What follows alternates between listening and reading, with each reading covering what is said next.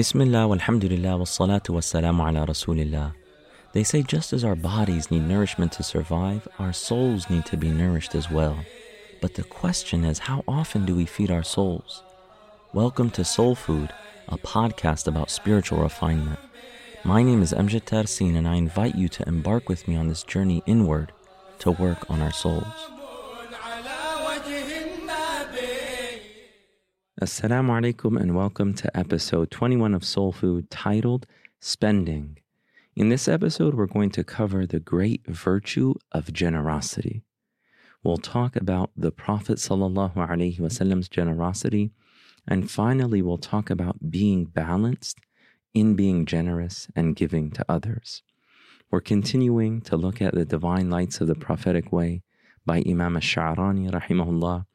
And after talking about the prayer extensively and then teaching us about zakat, he's teaching us about these prophetic etiquettes and virtues related to the way that we spend money.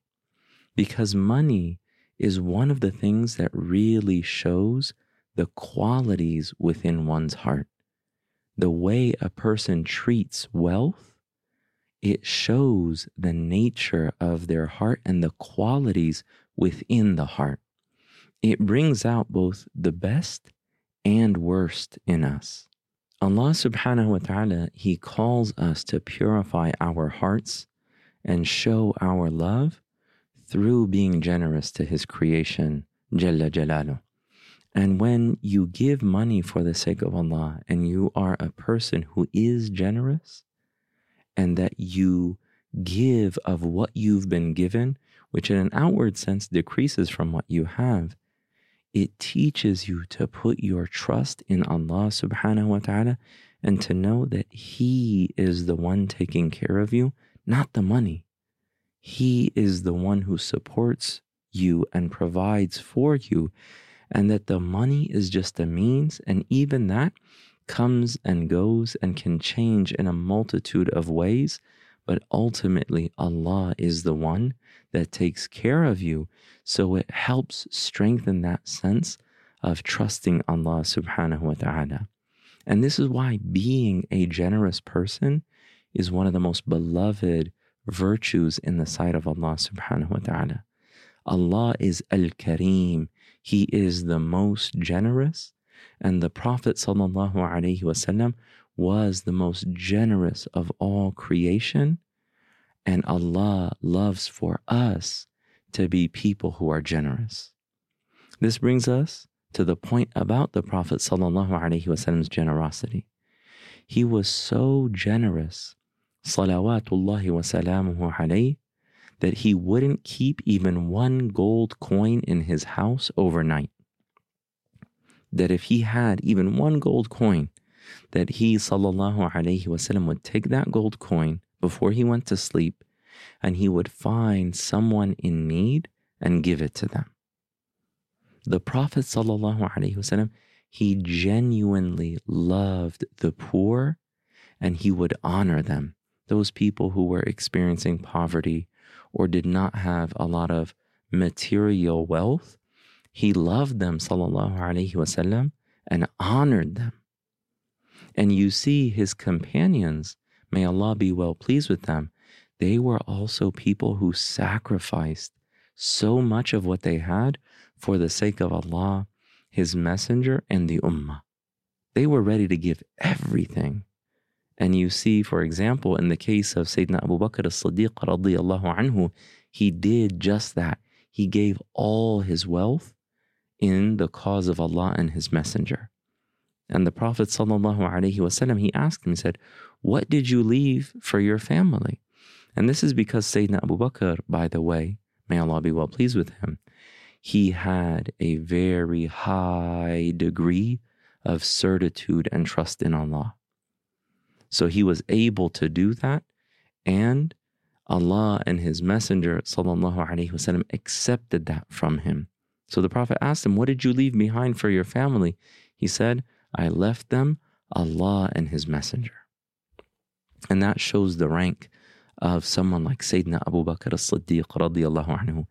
But the companions were taught to be generous to sacrifice, to give, because they saw that in the Prophet sallallahu alaihi wa alihi wa sahbihi wasallam. The Prophet Muhammad was the most generous of all people, and he was even more generous in the month of Ramadan. And the Sahaba said specifically, and they tied it to the month of Ramadan, when he would review the Quran with the angel Jibreel alayhi salam, which is a really amazing description that the Prophet ﷺ was even more generous in Ramadan when he would review the Quran with Jibreel alayhi salam. So the stronger your connection is with Allah, when you read the Quran, you're strengthening your connection to Allah. There is a correlation there. The stronger your connection becomes with Allah, the greater your faith becomes, the more you trust in Him and are able to give freely, knowing that His treasuries are endless. If you give for the sake of Allah, Allah can give you even more. And you know that you are provided for from Allah subhanahu wa ta'ala, and that you're not limited and veiled just by the material means that most people think that they're limited by, or that most people consider when they're giving. But that someone who has such a strong degree of trust in Allah, they're not limited by that. And they know that Allah can provide for them from where they never expected. So then that gives them the courage, that gives them the strength to give freely to others. The Prophet ﷺ was also especially generous to people whose hearts were on the brink of accepting Islam, and that he would give to them to help soften their hearts to the truth. The Prophet ﷺ, there was a man who was on the brink of becoming Muslim. So the Prophet ﷺ gave that man an entire valley that was filled with flocks of sheep and goats. He just gave it to the man. And the man was so surprised by the degree of the Prophet ﷺ's generosity that when he returned to his people, he said, "Oh, my people, believe in Muhammad ﷺ, for he gives like someone who has no fear of poverty." And why is it that he has no fear of poverty? Because he knows that Allah provides for him in whatever way Allah wills. So that should inspire us to be generous, and that when we're generous to people, it can actually impact their lives in a way that changes their life. But, and this brings us to the final point, we have to find the right balance. This doesn't mean that you or I are even able to sacrifice the way that the companions did and the way that the Messenger of Allah sallallahu alaihi wasallam did. And Allah subhanahu wa ta'ala tells us in the Quran that we have to find the right balance.